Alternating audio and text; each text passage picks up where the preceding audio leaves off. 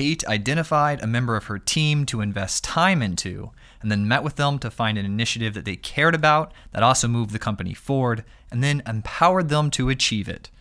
This statement is an example of an action value statement from a LeaderBit challenge titled Empowering People. Wouldn't it be great if every week your people were taking the same actions that the greatest technology leaders on earth do? Have your direct reports be like Kate by enrolling them in the LeaderBits Leadership Program. Each week, your direct reports will spend 10 minutes taking action and growing as a leader. You can even track their progress and hold them accountable to improve as a leader. LeaderBits.io is the only leadership program built specifically for technologists. Learn more at LeaderBits.io. Now get excited because today we are talking to Mike Monteiro, the co-founder and CTO of Resy, and we discuss how a company's culture reflects that of its leadership, the benefits of in-house development, and how developers aren't paid to write code, they're paid to ship code. All of this right here, right now on the Modern CTO Podcast. Here we go. This is the Modern CTO Podcast.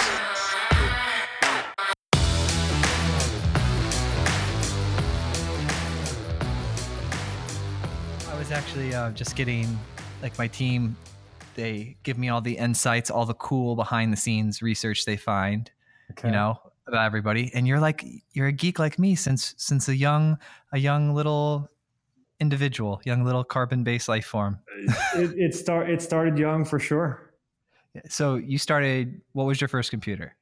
Commodore 64. I was probably 12 or 13. And my family was mostly a bunch of artists and writers. And so, but I looked at the thing and was like, I need to understand what this thing does. I'd always loved taking the alarm clock and opening it up and looking at what it did inside. And so for some reason, I knew the computer was expensive enough that I shouldn't open it up, or that might've been the first thing I did. But then I learned about programming, and I was like, okay, this is a way to get on the inside without actually wrecking it, because my parents would have killed me. And I started learning how to code about 13. So you saw the alarm clock and you're like, that's something I could break and not get in trouble. Yeah, I'll be all right. I really want to know what it does, how the inside looks, because it was like, one of those early digital ones. So I just wanted to know what it looked like. But I knew, man, if I tear this computer apart, my parents are going to kill me because it's so expensive. So what are you really pumped up about? I mean, I'm watching the growth of Resy. It's looking fantastic. But what are you really excited about that's happening like this week right now? I mean, I don't know if you saw, we did our first annual product summit on Tuesday. Oh, nice. How'd that go? It was incredible. We basically announced 5 new products. So what? Yeah, big time innovation in the hospitality tech space. But we announced RGS, Resy Global Service, which is essentially a platform that allows us to integrate all of the supply and demand from any company anywhere in the world like Resy, so that we can all share reservations and users. And we're launching with 2 partners. We announced we acquired a company last year called Survey. So we announced sort of the V1 integration of comprehensive surveys. We announced Resy Select, which is our take on a loyalty program. It's pretty innovative. It's like we can't stop getting requests from people for more info. We announced Resy Fly, which is by far the biggest thing we're doing, a brand new, slick, very, very technically interesting inventory management system, and a new Resy.com. So we've got for however far into the year we are, we're taking a very, very big swing this year. I've got some questions now. Yeah, I'm ready. I've got answers. All right. When you said Resy Global Service, and it kind of reminded me, like, could you explain a little bit more about that? Yeah. So the basic idea is that, I'm not sure if you're aware, but we have a partnership with Airbnb. We did an API integration with them. Pretty, again, very technically sophisticated, certainly groundbreaking in the industry. But if you go to Airbnb.com or open up the app, you can book restaurant reservations through Airbnb. Together we have built that. It's largely powered by Resy's API. So we have a pipeline, a two-way pipeline between Resy and Airbnb back. So that means that Airbnb guests can discover and book reservations from the restaurant reservations from the Airbnb app.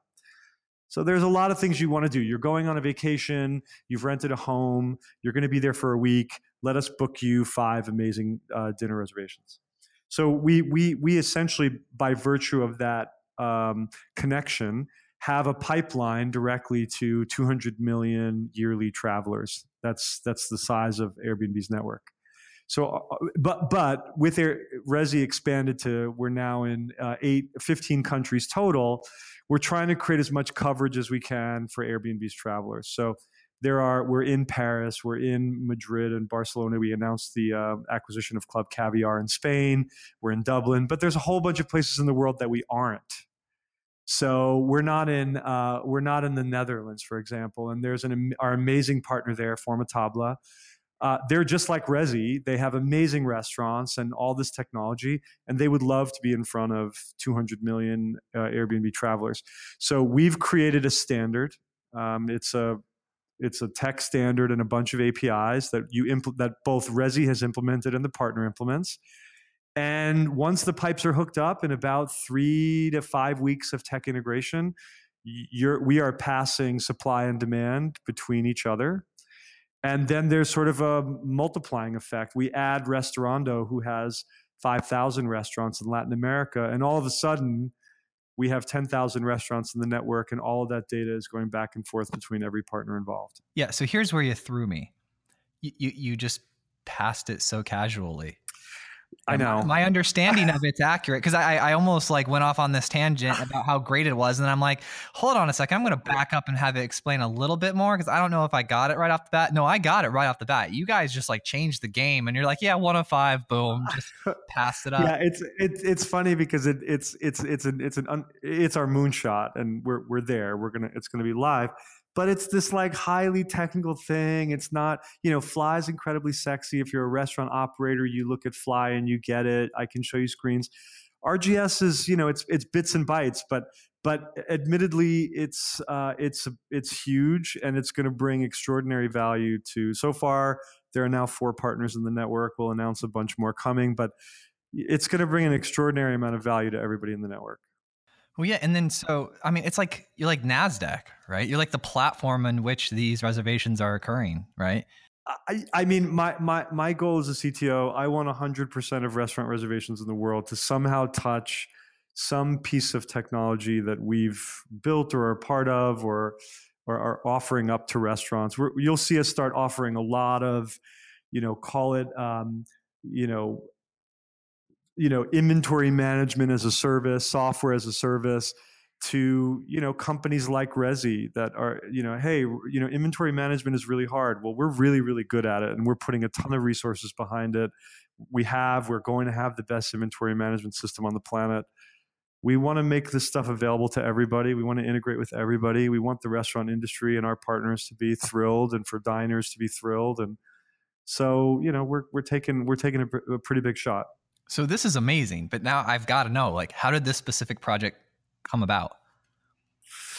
So Airbnb, we started talking to Airbnb, and they basically said we want to start. When a person travels with us, we want to be able to offer them all of the things that they're looking for. They're looking for local experiences like pasta making with a pro in Italy. Oh wow. But in that and that's a business that they've been running and have had huge success with. But they said, now we know that when people travel, they need to eat, and lots of people build their vacation around where they're going to eat. So they started thinking, we want to offer restaurant reservations in a way that nobody else is. They approached us and said, what do you think? And we said, listen, our whole DNA is around openness and APIs. And of course, we can give you API access the same way that our apps have access, and we can do a tight integration. And we started talking about it. It very quickly became clear that we wanted to do things that were much harder than the basics, including full two-way messaging integration. So restaurants can message Airbnb guests anywhere in the world to the Airbnb app, and so smart. replying in the Airbnb app will go all the way back through to the restaurant. All payment occurs using your Airbnb wallet. So there's no insecure exchange. They deal with all the money. But we came along and said, we're going to do this really, really difficult integration that no one's done before. And we did it. We pulled it off, and it's incredible. Yeah, that's a lot of endpoints, right? It's a surprising, given how large they are, it's a surprising amount of tech. But the beautiful part is that we integrated one way to Airbnb, and they integrated one way to us. So I didn't create new endpoints. They're using essentially all the same plumbing and endpoints, quite frankly, that my own apps use. So maintenance is really low. That's the idea, right? Yeah. As we add features, they automatically become available to Airbnb.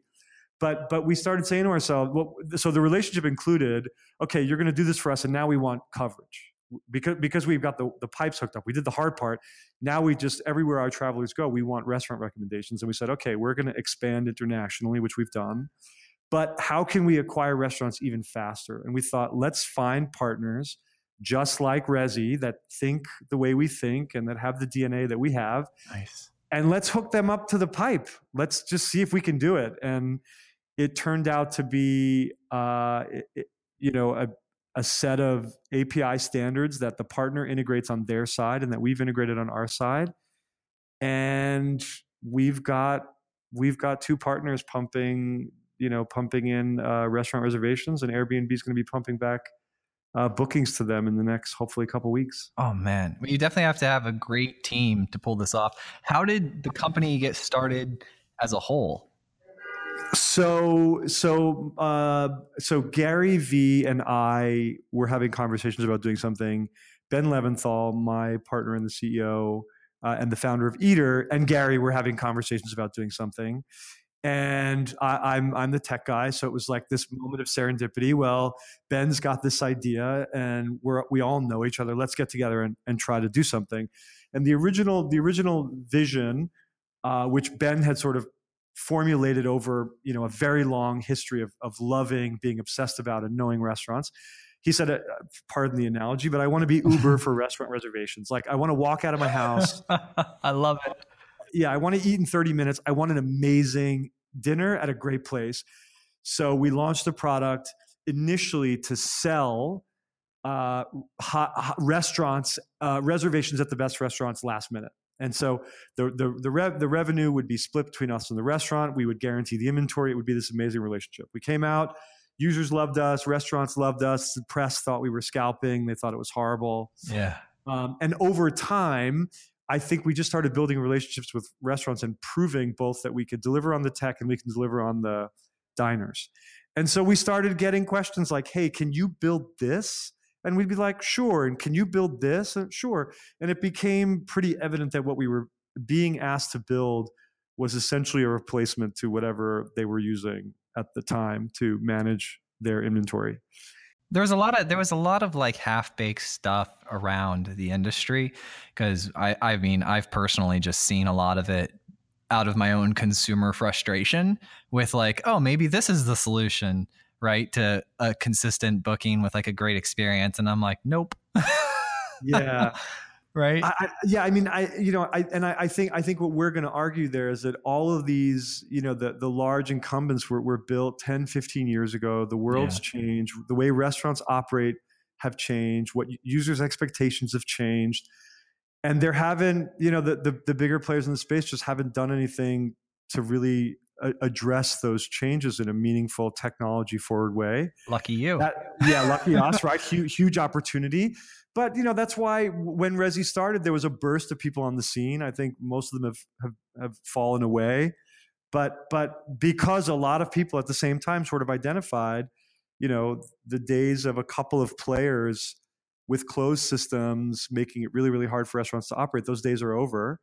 And in every industry.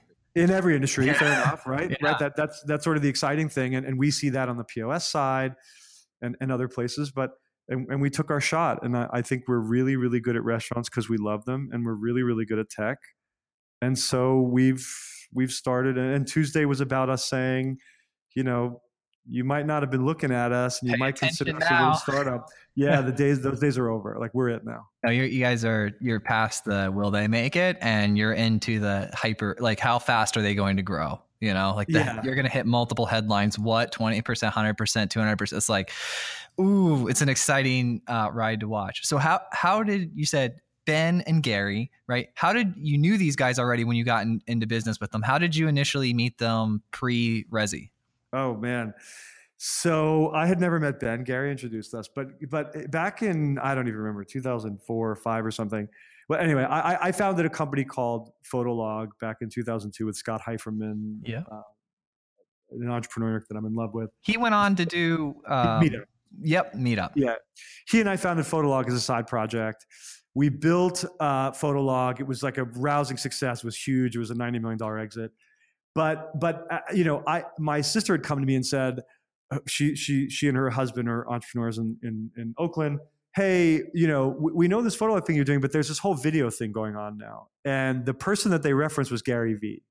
So we went on to build essentially a product we called On Fuego, because why not pick a horrible name? Right.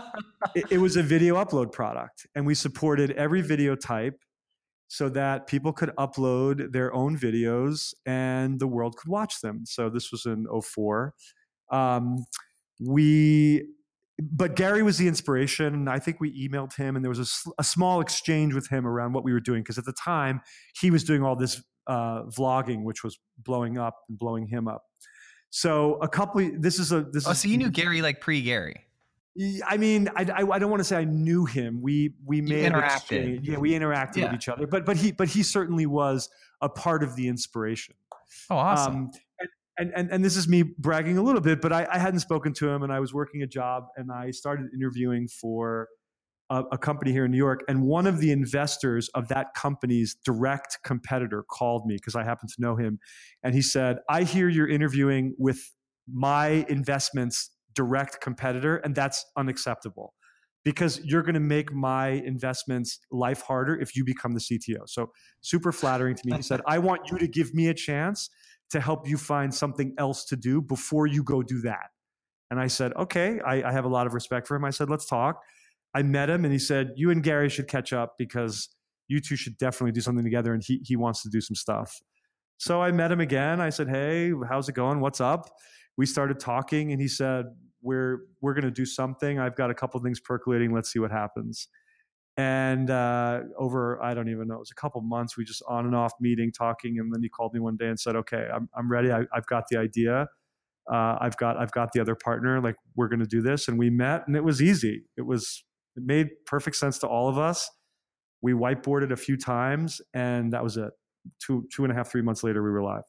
Yeah. And then it wasn't like a brand new thing, right? Because the different co-founders had experience in the space, right? Ben co-founded Eater, right? Yeah. And then Gary with the wine, right? With wine, yep. And then you with the technology. So you guys, like, it was a nice trifecta of coming together of experience. Yeah, and then even better is you throw on Gary's incredible competency around user acquisition and social media marketing. Well, that just goes without. That's just everybody right? should know that. Yeah, right. I know, right? And, but yeah, I mean, in many respects, you couple it with Ben's sort of knowledge of the industry and the people he knows, and nothing is better than being able to have direct access to your customer in a real, very legitimate way, and so we could call on, some great restaurant operators and say, what can we build for you that you're going to buy? And we did that a lot. And, I've done this for a long time. So building the software and building out a team are what I'm good at. And so it was a straight line on the first version. And then there was, I hate to use this term, but then there was the pivot, so to speak. So it's not quite straight, but once we knew, okay, we're going to start building a full inventory management system, full front of house management system, that line was straight. And we've just been on it ever since. So that this podcast, this whole show and the book and everything was inspired by Gary. Oh, was it really? Yeah. I didn't even know you two were connected till 15 minutes before the show, by the way. Oh, yeah. I had no idea. You're on my show. It's like on my show notes is like, oh, you did with Gary. I was like, oh, that's cool, because that's a good talking point. Yeah, this whole thing started because Gary came through my feed, right? And then I'm like, who's this crazy dude? Right. And I ignored it. And a couple months later, it came through my feed again. And then I had a break in between things I was doing, right? Like a breathing moment to where I learned or was, intentional about learning. And so I started to follow him some more. And I was like, all right, I really liked how he talks about customer value and then giving back. And I really liked his giving. And then so I said, all right, well, at the same time, I'm getting lots of questions doing private equity due diligence for startups, right, for technology. And the same things kept coming up over and over. So I said, you know what, I'll start writing about it. And that'll be like my way of kind of giving back. And then so I gave back. And then boom, like crazy people started replying, like thousands of shares, comments. And I was like really surprised they were finding them off of organic searching, right? And then from there, I decided, well, you know what? Why don't I take this guy, Gary's advice, right? I listed it out. I started paying attention to him. I completely immersed myself in everything he says so I get a full understanding of how he thinks, because that's the best way to do it, right? And I said, I'm going to take this guy's advice and I'm going to just purely execute it for 90 days. And that's going to be me doing my life science thing, see if it works, right? So I do it. I start. I make my little to-do list, like what would Gary do? And then I said, all right, here's the plan I'm going to execute for 90 days. And within the first 30 days, boom, it was, you don't have to wait. You don't have to wait for it. So wait, tell me what was the idea for the first 90 days? So I'll actually go back and get it for you. But the idea was that I would reach out and help people based off of my 17 years of experience in programming and my decade of experience leading teams and, building technology teams and scaling them. So I said, I'm just going to start reaching out to people and offering them help and having conversations with them about what I've learned, sharing experiences, and just being there and just putting myself out into the world, because I was I was primarily introverted, right? I knew my investors, I had my relationships with my equity teams, and I built my teams and I built my products, but I was mostly internal, right? And I said, I'm going to start talking more to people. And so I started reaching out, helping people, writing, sharing my writings, helping, giving small talks, stuff like that. And then just insane. I started getting emails every day. Then the emails started bumping. Right now, I get between 16 and some days low end, it's 16, high end 40 emails a day. People asking me for help now. Yeah, I mean, I'm not surprised if you look at the amount of tech. I mean, first of all, guys like us, just in New York alone, I mean, there are 1,000 ideas for every one person who's able to build a team and put the tech together, or even build the tech for that matter. So I'm sure. I think I don't think I've done my part nearly as big as you have, and I can see where you'd get a lot of that from Gary, because his message in that respect is amazing. But I can see you going out and saying, "Hey, tell me how I can help you as a founder, as an existing CTO." Any of that, you're going to get. I mean, people have got to be thrilled to be able to, get in touch and get a little bit of help, because it's tough. It's tough. Oh, it's tough. And so the other benefit I pulled from watching him that I didn't get from listening to him was learning that I can have 15-minute meetings. I don't have to, not every meeting has to be an hour. Yeah, an hour, sure. Yeah. So what I do is I have meetings and micro meetings on my schedule. And, I have a team that helps me with it too. But I'll do 7 to 15 meetings a day, Michael. It's crazy. Right. And what are they? Who are they? Why? What are you getting done in 15 minutes? Okay. So we schedule them for 15 because they end up, I can get in and out in 30. So there's a wide variety, but they kind of fall into these categories. The first one is startup CTO looking for help. Yeah. And there'll be the typical 12 to 15 pieces of advice you can give to them based on where their attention is focused. Right. And so there's that. There's the mid-level growth ones. A big one that's kind of surprising is their company is growing and they're at that 12 to 20 person stage, and they feel this need to step down from CTO and move into product because they don't love it. Sure. Yeah, sure. That's a big one.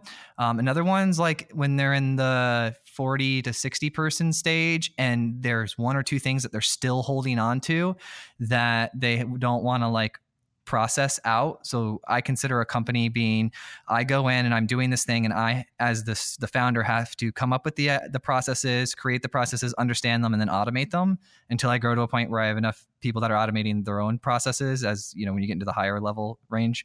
But it's basically me finding out what works and then having people do that. And then as it builds, cash flow builds, you can hire really great people who can then replicate and build process like you can.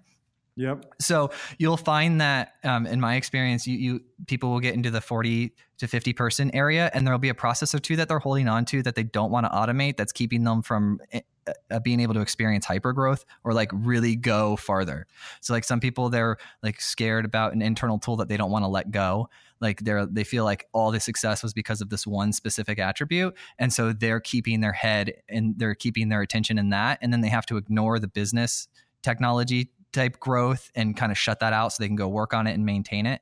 And so that's something that's happened. That's probably more on my mind this week because it's happened twice. It doesn't happen a lot, but it's super interesting because I'm part of a CTO network here in the city, and we meet once a month, and it's a bunch of phenomenal operators. And it's funny to hear you say that because a lot of the conversations are around, okay, I'm getting to this point, I have to start letting go of things.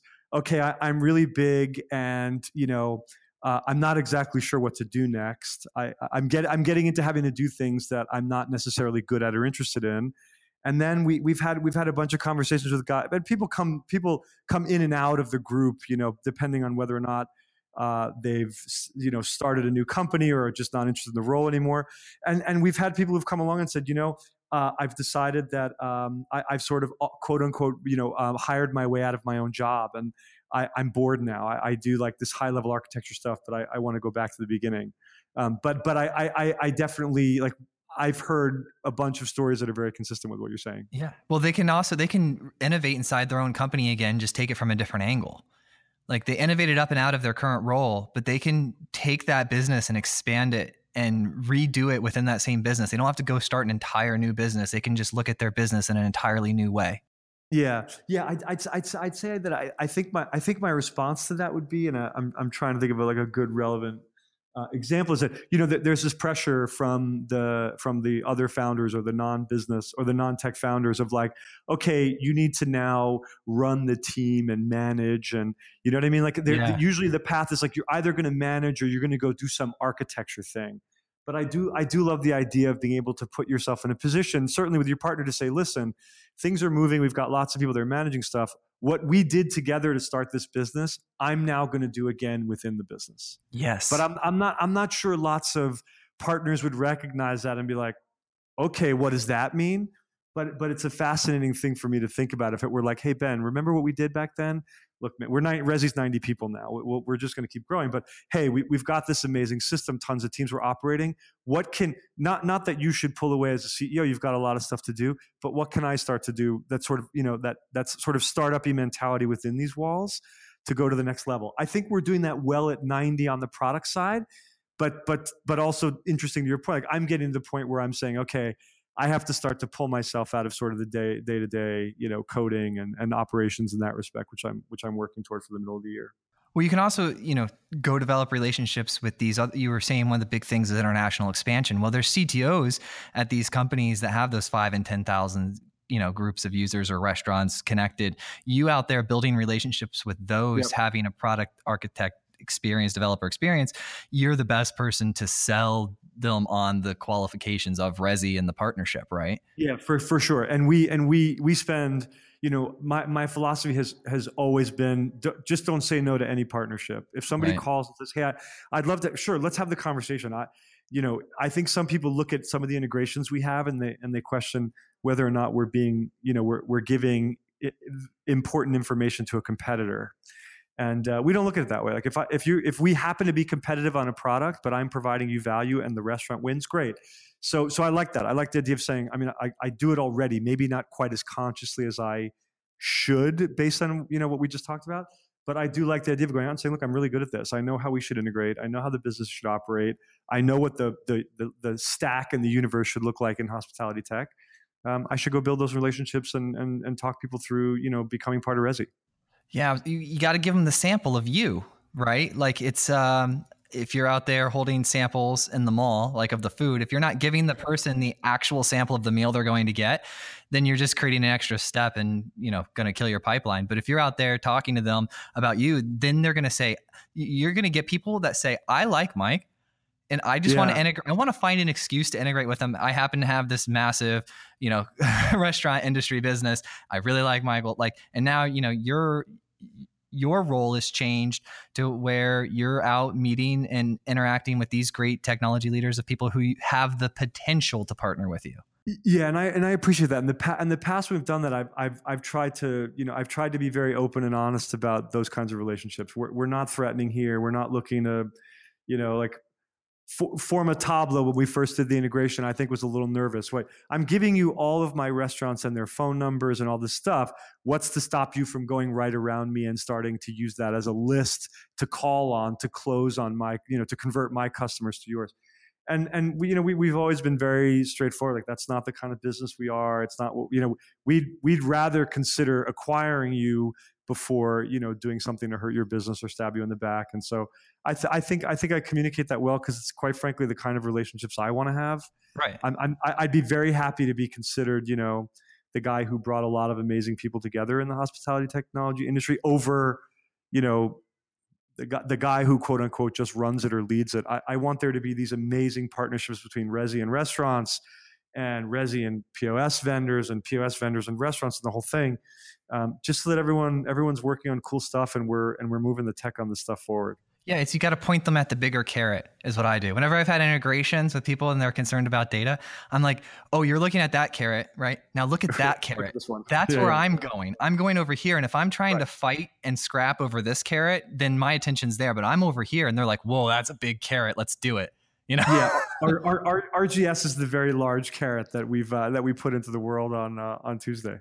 Oh man, along with like 4 other absolutely massive improvements to the business. I mean, I like it. And looking at your business to that conversation, going in new and fresh, like one of my favorite people recently is Adrian Jura, and they have 600 developers, game developers. They're the largest gaming mobile, like iPhone, Android gaming company in the world. A lot of people buy it and rebrand their games as like theirs, right?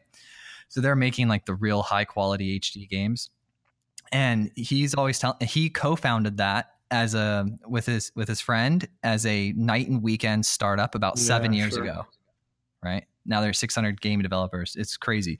And what they've had to invent their own technology to make their games better and do some really innovative stuff. And one of the conversations I was having with him the other night on email back and forth was his ability to continually readjust how he valued his effort and his work over time as the company grew, because, he's looking at Git commits and features when he's, at the beginning. And now then he's looking at the quality engine, like the types of tests he's creating to find the best quality engineers when he's in his mid growth stage of 50. Right. And then he's at 100 and 200, 300, 500. And then it's like, he's constantly changing how he looks at his business as where he needs to be applying his time.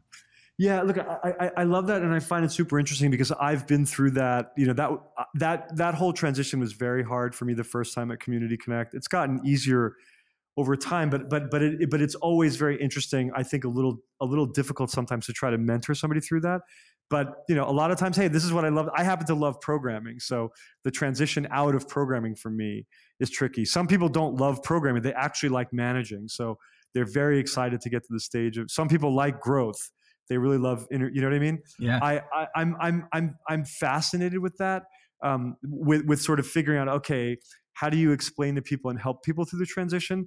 And sometimes and I'm certainly guilty. I have my passion, the things I love and the things I don't. So I like to think that I know what I'm really good at and where my gaps are. But you meet a lot of people and you start talking to them, and after a while, I'm like, oh yeah, you really don't like managing people. You really like to program, but you're the CTO, and now you've got to go to the next step. What do you do? I would say I'm certainly going through that transition as we go from 90 to 100 and beyond people. And then a bunch of my right hand folks are going through it too. All of a sudden, it's like, hey, listen, you need to have a team of 3 engineers, and I know that that's not 8, but it's enough to start pushing around how you have to think about what you do every day. Right. And it's also like you're limited by your creativity. You can you can pay attention to your happiness and make a list. You can say, I like writing some code. So here's how I'm going to satisfy that need of mine while still growing forward. Yeah, I mean, I have committed to getting myself out of the day to day development. I love it. I do a bunch of it today, but we are in such, the growth rate has been incredible to be part of, and sometimes scary at the same time. But we're hiring a ton of people, and it's time to sort of sit back and say, okay, I've got to start to nurture a much larger team than we have today. So are you mostly in-house or remote, or what's your mix right now? Yeah, so I have a lot of strong philosophies about this stuff as we get into some of these topics. I cannot advise people to do remote work. So everyone is here in New York. We have a very specific. I don't allow people to work from home. Come in, do your work, get in and out. But the everyone in the same room, the speed of communication, the face-to-face communication, the collaboration. I just learned over the years that you get more done. It's quicker. It's better. You sound like you get a lot of flack for it, the way you're presenting this idea. because it's not, you have companies that are now like, we're fully distributed. We don't have a single office anywhere. I think that's a thing lately. And it's an odd thing to me because as part of the CTO group, we've helped a lot of people through, one very large company in particular. Oh, we've acquired 6 companies all over the world with different specialties that are relevant to us. And we're having this problem with speed and quality and performance and management. Like, of course you are. You have these massively distributed teams, different languages, different time zones. So I do think people think of it as very strange. I get that impression. And then, developers are used to, I can work from anywhere. So if I want to work from home, I should be able to work from home. And if I want to just take a trip to, Montreal and work out of Montreal for a week, I should be able to do that. And that's not how we roll here. So all of our developers, but one, the first engineer we hired, a phenomenal individual who moved with the love of his life to LA. And we said, look, we're going to give it a shot and we're going to see how it works. Everybody else other than that is here in New York. So a couple things, because I've had experience like across the board. I'm sure you have too. That's why you came up with the fact that you like them all in person. So first of all, I am on the side of being in person. But here's a couple points that I've learned as to why I have this preference. The first one is the culture takes on the people you're physically around, like it spreads like wildfire. So if you're in the room, people feed off my energy, right? They literally, I can walk in and they can be all down, and then I will just bump everyone back up. Being able to recognize energy and pull it up or down is one of the qualities you and I have as leaders. Like you walk into a room, boom, you just know. You can craft it however you'd like, right? The second, and you can't do that even a tenth of as effective when you're remote. You just can't. Your appearance, your presence in a Slack channel isn't going to do that the way it's going to do, like when I can hear your voice and see you moving around in front of me, right?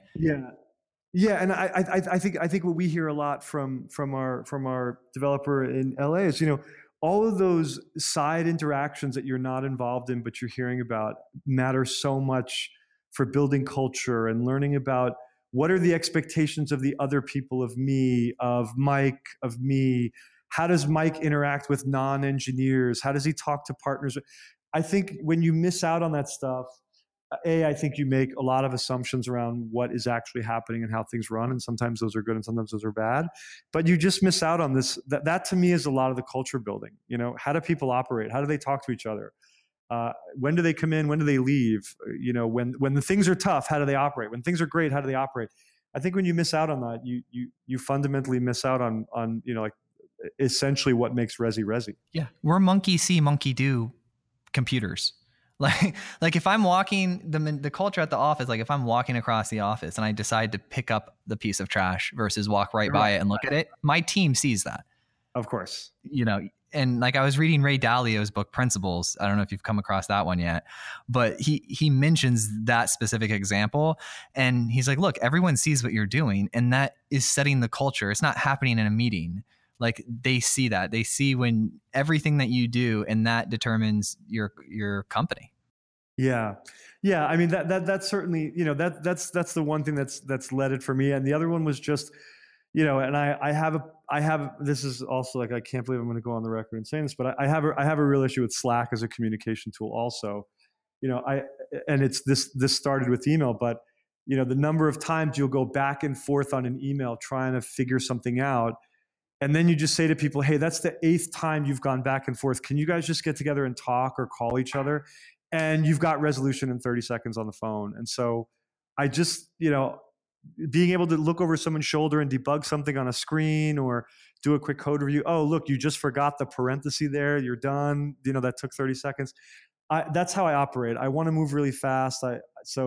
I don't love the stuff that gets, everyone says, oh, I read your email. Why were you assuming that tone? Email doesn't have tone. People read email in the state that they're in. Yeah, the state they're in with the voice in their head. And then all of a sudden it's triggered like this horrible sort of, the relationship's a little off. Does he like me?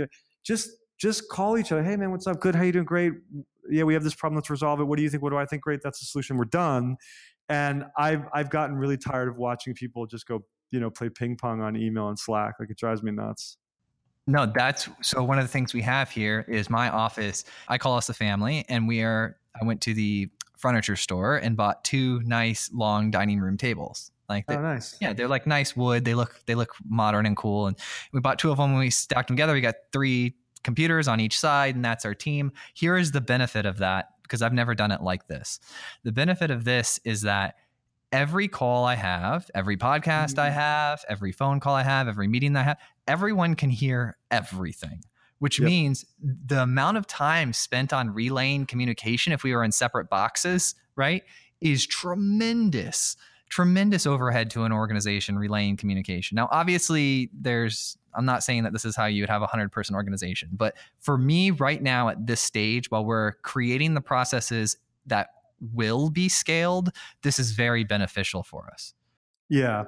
I mean, I have another great example of that. We have a new employee who sits right near me, and he was having a conversation with somebody else about how something should function. And, I heard immediately, okay, they're unaware of a bunch of stuff that I know really well, and being able to sort of just pick that up. Hey guys, let me just help you out really quick that it should do this, blah, blah, blah. Oh my God, the amount of time I just cut off of them going down the wrong path and building out a whole product around an assumption that wasn't correct. But I don't fancy that being the way Resy runs forever. We have an office, we acquired a company in Spain, so we've got an office in Spain, we've got an office in London. We have Airbnb. They've been incredibly gracious in welcoming us anytime we go there. We welcome them every time they come here. But I do believe at some point we've got to be a little bit more distributed, have dev centers. Have the opportunity to have dev centers around the world. But my goal there is to be able to give an employee an experience. Hey, you ever been to Spain? No, cool. Why don't you go spend a week there and we'll work out of our office, check things out at night, hang out with the local staff, obviously go try the restaurants. But I see us going forward with that, and it's going to be interesting to, I had outsourced teams at Community Connect, but it'll be interesting to sort of understand, okay, how do you, when you have a very, an important large group of people remotely, and we do today, and how do you keep them really well plugged in and the communication flowing and everybody sort of knowing each other and communicating at a pace that sort of supports the speed you want to move the business at? Right. So one of the ways I've seen large teams do that is they will have the team all work on a specific area of it, and then be really careful about who the leader is and make sure that the leader is emitting the culture just like the founders would.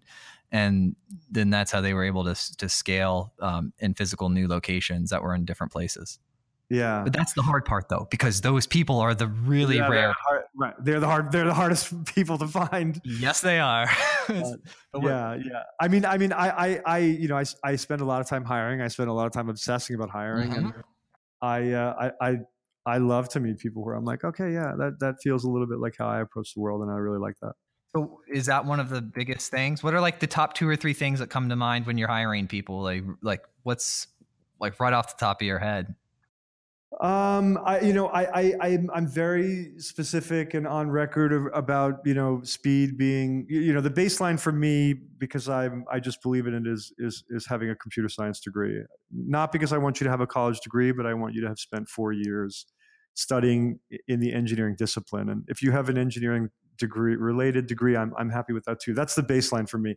After that, the most important thing is that you're fast. And I think, gauging whether or not someone is fast in an interview is much harder than you'd think.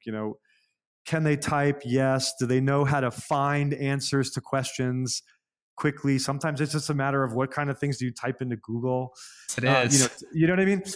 But I think that's the one thing that I obsess about more than anything is speed. And then I really want I want to work with cool people who understand the urgency. I don't want stressed out people. I don't want mean people, but I want people who understand that, we're a startup. And even when we're not a startup, the job, computer programmers think that their job is to write code. And that is not a computer programmer's job. A computer programmer's job is to ship code. And there's an extraordinary difference between writing code and shipping code. And to me, shipping code is about speed given a number of constraints. So I really obsess about people that can understand that urgency, do it really quickly, be cool about it, be competent about it, be professional about it.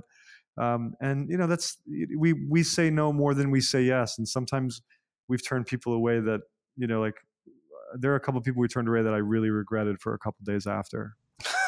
By the way, I'm going to quote you on that. Not the regretted people thing, but the job is not to write code; it's to ship code.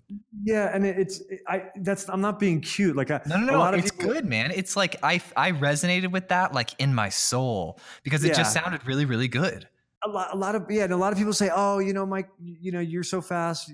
How do you do that?" And it is literally just I am fast. I type fast. So I always, I tell people if you're a computer programmer, like you should be able to touch type, whatever. You should know your environment, right? I use Vim. I know 7 commands in Vim, but I know them incredibly well. They get me through my day most of the time. But I just, I just understand that, you can write code for days and days and days. And if the really good engineers understand that I have to get to a place, and sometimes it requires a lot of compromises. I have to get to a place where I say, I'm done. This needs to now go out, and I'm going to learn a ton, and I'm going to find bugs, and that's okay. And then I'm just going to keep shipping really fast. And so I think I don't necessarily know that I'm a better programmer than some of the people that work here that I've hired, but I'm certainly the fastest. I ship more code than anybody I know. Yeah. I used to tell people like, I'm the least distracted programmer you're going to meet. I'm the least distracted programmer you're going to meet. If I needed to do that, I don't start thinking, well, when it needs to also like you can, all right, keeping something simple is the most difficult thing to do in this universe, period. I don't care if you're building an app or a business plan, whatever you're doing. Keeping it simple is the key. Like if you can say, I need something that does X and you not creep your own feature like instantly, and you can actually ship that, I need it to do X. And then, one of the tricks I use is look at it from the customer's perspective. Like, is the button on the screen, can the action be performed? Yeah. Okay. Well, then just make that happen first, then worry about everything else later. But no, we just ship the feature, like get it out. Yeah. And I mean, you know the struggles. You're building something, and you're like, oh, look, there's this other thing I can do, and I that I can write this thing that I think is innovative and cool, and I'm gonna go do that, even though it's not the core thing we want to build and ship. And I think the best engineers know how to avoid all those distractions. To your point, they don't. I think the really good ones know this is an innovation, and I have to push this up the chain. This is a distraction, and I'm gonna put it on my personal list of things to maybe think about or implement. But it's not gonna take away from the fact that I'm just gonna ship this code out. Oh, that in one of the disclaimers I always give to people is I'm not preaching saying that like I thought of this and like I'm the best. I frustrated myself into learning this. I spent the better part of a decade not doing this. Yeah. And then the last 7 years of my life, I did do this. And that's when I started like really getting things to work and making money and like growing teams. Yeah. It sounds like you and I have had a very, I don't consider myself the fastest learner in the world. And so, I also don't want to be like a stuck stoic old man, but I spent a lot of time getting really good at this. And, there's a fine line between sort of convincing people that I'm right by virtue of experience and sort of letting them learn it themselves. But I'll tell you the other thing, because I like to talk about this a lot, that we obsess about here is, we look at people's resumes very carefully. So we will not poach anyone, or unless they've approached us on their own of their own volition, anyone that has been in a job for less than 12 months. Because we look very specifically about how much people jump from job to job. So if you've had 9 jobs in the last 5 years, Resi's going to pass on you. You got to do suspicious. Yeah, you got to work on yourself a bit. So yeah, you got to stick around, show some loyalty. So we spend a lot of time looking at resumes and really finding the right person that we like. And then I tell people all the time, we don't salary negotiate here. So that means that you're going to tell me what you want to make, and that's what I'm going to pay you. And so we don't, we like you, but we don't think you're worth X. We think you're worth like 5 or 10 grand less than X. And because we want to hire, we want to hire people and be additive to their career and their resume and pay them what they're worth. It's led to a lot of uncomfortable conversations with recruiters, but we just have an amazing team. We found what works, and you're doing more of it. I found what works. I'm doing more of it. And I am quite frankly, I think, avoiding, I'm making up for all the horrible things I did as an up and coming CTO manager. You're right and wrongs, Mike. Right? Yeah. I'm just trying to make up for it. Oh, so if people want to find, this is fantastic. You're like, this is an amazing conversation. I really like you. I appreciate it. I really appreciate it. So if people want to find out more about you, they want to look you up, what would be the best way? You more on LinkedIn, Twitter? Where do you hang out? But either or both. Twitter at Michael Montero, LinkedIn Michael Montero. Certainly, if you're in the hospitality tech space, we'd love to talk.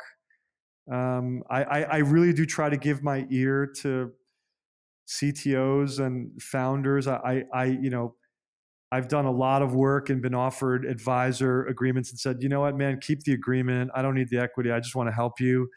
I'm definitely giving back because a lot of people gave to me. So I saw the Techstars thing. You were doing some mentoring with Techstars. I love working with those guys. I went through the program with CrowdTwist, so I know all angles of it. I love helping entrepreneurs. I have found that being a CTO mentor is a little tough. I think 2 things play into that. One, a lot of CEOs aren't trained to do their job, if that makes any sense. Yeah, that makes sense. Yeah. And then, so they're just like, you're a CTO and you're going to help me. I don't get it. And then CTOs, and this is what I love about what we do. Like by nature, we solve problems. So I often find people a little bit reluctant to come and say, hey, I need you to help me with this very specific problem, because we just love solving them. Yeah. So it's an interesting one for me. I'd say that I probably help fewer companies through Techstars than most mentors, but I believe when I do, I'm significantly more additive. Yeah, because you can't take somebody somewhere where you haven't been. Yeah, and sometimes, quite frankly, like this as well as I. Like sometimes it's just a very particular tech innovation that matters. And you help people cut that corner off, and it makes all the difference. Mike, I'm so glad I came across you. You're a great. I appreciate that. I like it when I find people that are like, where we have commonalities and share similar ways of doing things. It's almost like, hey, you've been hanging out in this place called life, and you found like the same things to be true as me. Let's learn more from each other. Yeah, let's do it. I really appreciate you reaching out, and this has been great.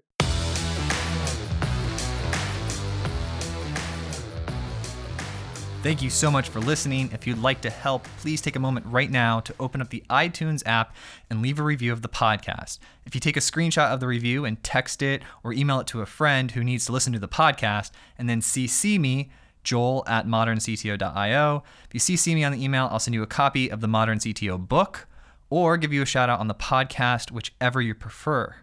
We're trying to get listed on the top 100 for iTunes, and I need your help in order to do this.